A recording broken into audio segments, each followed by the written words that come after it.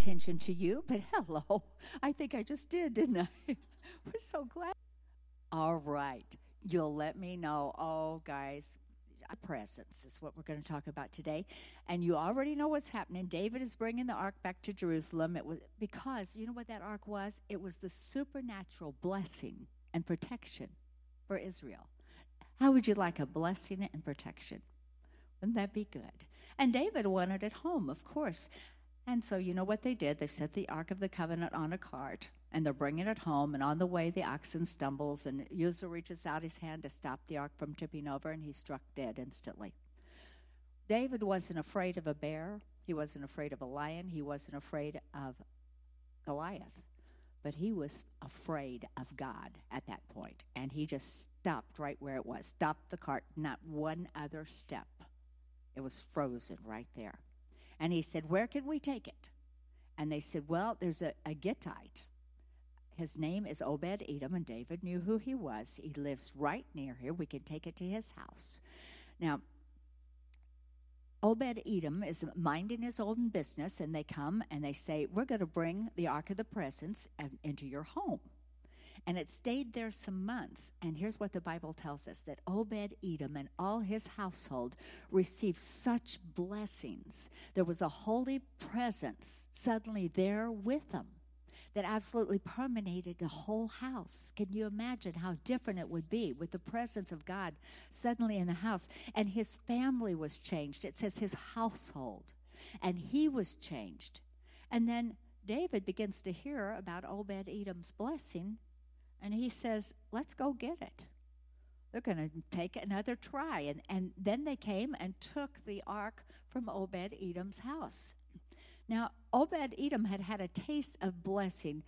Would you all allow me some flights of fancy while I just put some words in here, please, of what I thought he must have said or he must have felt? I can imagine him saying when they moved that ark out, oh, the emptiness in this home.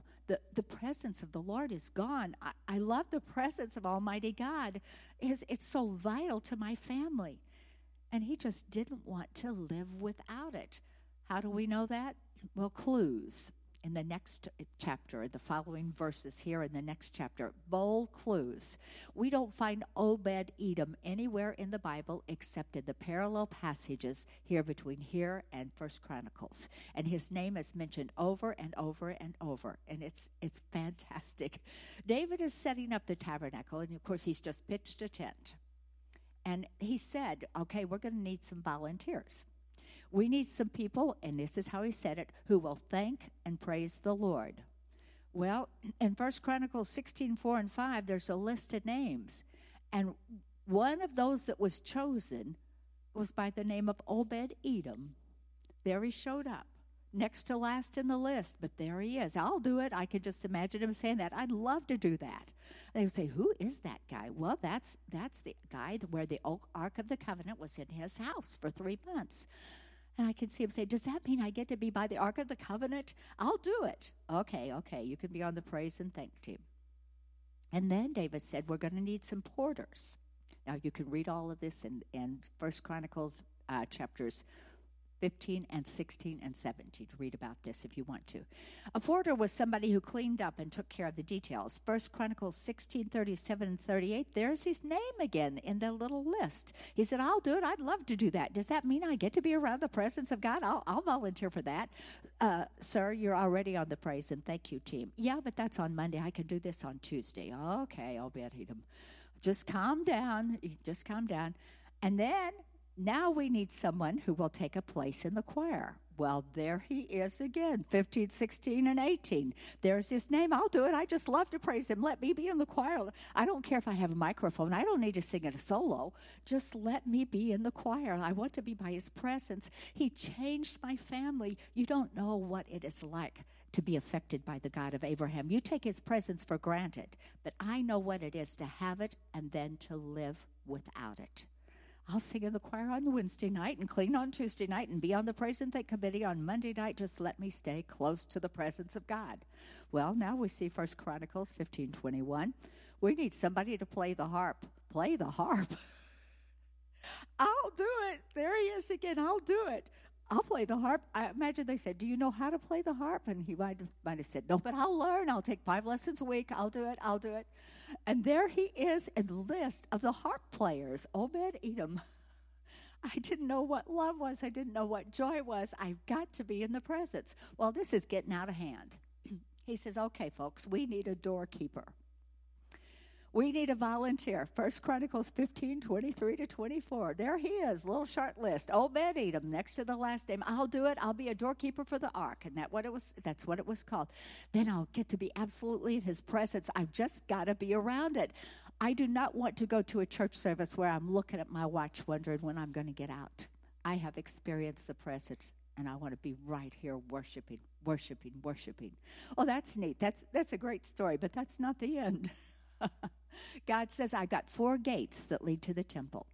And, you know, if you've been to Israel and been to Jerusalem, you'll see the gates there. And these were appointed by God. They were chosen by God. 1 Chronicles 26, 14 and 15. There's a north, a south, an east, and a west gate. And they were going to choose who to keep these gates. They did it by lots. In other words, we would almost think like you'd put a bunch of names in a hat and draw them out. Now, all of these names, okay? So here they did. The Bible says it came time, and when the first name of the 1,000 was drawn, East Gate, Shelemiah, never heard that name before. First gate, or West Gate, Zechariah. Third gate, North Gate, Shippam and Hoshea. I don't know why they got 2 there, but they did. Fourth gate was the most prestigious gate. It was the southern gate. Surprise. They pulled out the name of Obed-Edom. This was a sanctified drawing. God pulled his name out of the hat, so to speak. God is saying, if you knew how to take care of my house and your house, I trust you to take care of my house and my house. Well, here we are, 4,000 singers in the choir, and one in the second row is a wild-eyed guy singing his heart out by the name of Obed-Edom. 288 musicians playing harps. I guess he could have to play very well if there were 287 others. And they surrounded the Ark of the Covenant 24 hours a day. They were in teams of 4 shifts. Playing his heart out, there's Obed-Edom. 4,000 gatekeepers, and the chief gatekeeper of all of them, guess what his name was? Obed-Edom. But we're not through. This is tremendous. The Bible has in 1 Chronicles 26, 4 through 8, Obed-Edom, and this chapter is almost devoted to him. I know there's a list of names there, but most of it is about Obed-Edom. He had 8 sons, and those sons had sons and sons and sons. There was the name of 62 men in his family listed as descendants of Obed-Edom. And the scripture says all 62 were mighty men of valor. How would you like to have 62 descendants that were mighty in valor? 26:8, not one son for generations were not followers of God. It said that. Where did that come from? His family encountered the presence of God so strongly that for generation that family made God the center of their life. 26:15, it says, the lot for the storehouse fell to the sons of Obed-Edom. It's still going on. The lot fell. God chose them too. They had their daddy's zeal for the presence of God. And after listing his sons and sons and sons, the scripture said the very thing it started with, for God blessed the house of Obed-Edom. There it is again. Hezekiah. Now, this is a little far-fetched here, and I don't know this, but I could not help but add it because it's so amazing to me to think the possibility. Hezekiah restored the temple 240 years later. Okay, 240 years later. We are going to run into the single name for the last time of Obed-Edom, and it says this. 2 Chronicles 25:24. He is listed as taking care of the gold and the silver and all the articles found in the temple of God. So I think it may well be that one of his great, however many greats, because we never run into an Obed-Edom again, grandsons, I'll do it. I'll take care of the precious things of God. We don't know how far our fervor for God will go. We don't know how far and what it could do with our families. Just let me be close to the presence of God. I'll be there. Let me be close to the presence of God. What does joyous praise, what does enthusiasm mean to the children of Christians who serve the Lord? Jesus said, I hate lukewarmness. You know why? It'll kill your kids. It will. But enthusiasm for the presence of God. Oh my. What if God's presence was so real and so precious to you that everybody knew you like they knew Obed-Edom? What if it was so much inside of you that when they saw you, there she is. There's that follower of God. There's that one that loves Jesus so much she just can't contain it. She can't even act right. She loves him so much. Because we're living in a time when lukewarm Christianity has become for sure a curse. All right? A curse. The enemy loves our yawns. He loves that so many Christians slouch out of the doors of a church, resuming their everyday week stuff by giving God an occasional nod. We have to have more of the presence of God in our churches. Do you agree with me on that? His presence of worship when you walk in. We've got to take it home with us and have it in our house. We've got to fall in love with the presence of God. Your children will see. Your grandchildren will see. And if you are lukewarm, they'll know. Why should I bother? I've got enough busyness in my life. Why should I bother? Didn't matter a whole lot to Mom. They just did it ritualistic. Once we encounter Jesus, the intent is that we carry the Holy Spirit everywhere in every situation, and we bring that presence into our homes, to our families. Come with me to the New Testament, to the New Covenant.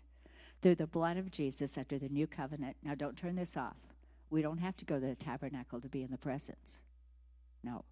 We have available all the time what Obed-Edom had only 3 months of, the presence in his home, the Holy Spirit right in his house. Listen, the Holy Spirit is in you, which you have of God. It's in you.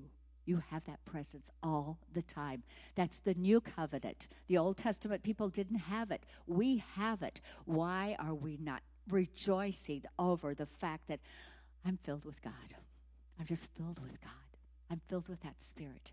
I close with these amazing words that we have failed to grasp. Maybe we've even shunned them from 1 Corinthians 6:19-20. But girls, I'm telling you, it says it. It says it. Paul asked a question, like he can't believe it. He can't believe it. He says, what? Know you not that your body is a temple of the Holy Spirit, which you have in you, which you have of God? You're not your own. You've been bought with a price. Therefore, command, glorify your God with your body and with your spirit, because they're God's. Okay? All right. That's a message to me, and I hope it is to you, if we just understood how vital it is for our families that we're full of God. All right. We want to have a prayer this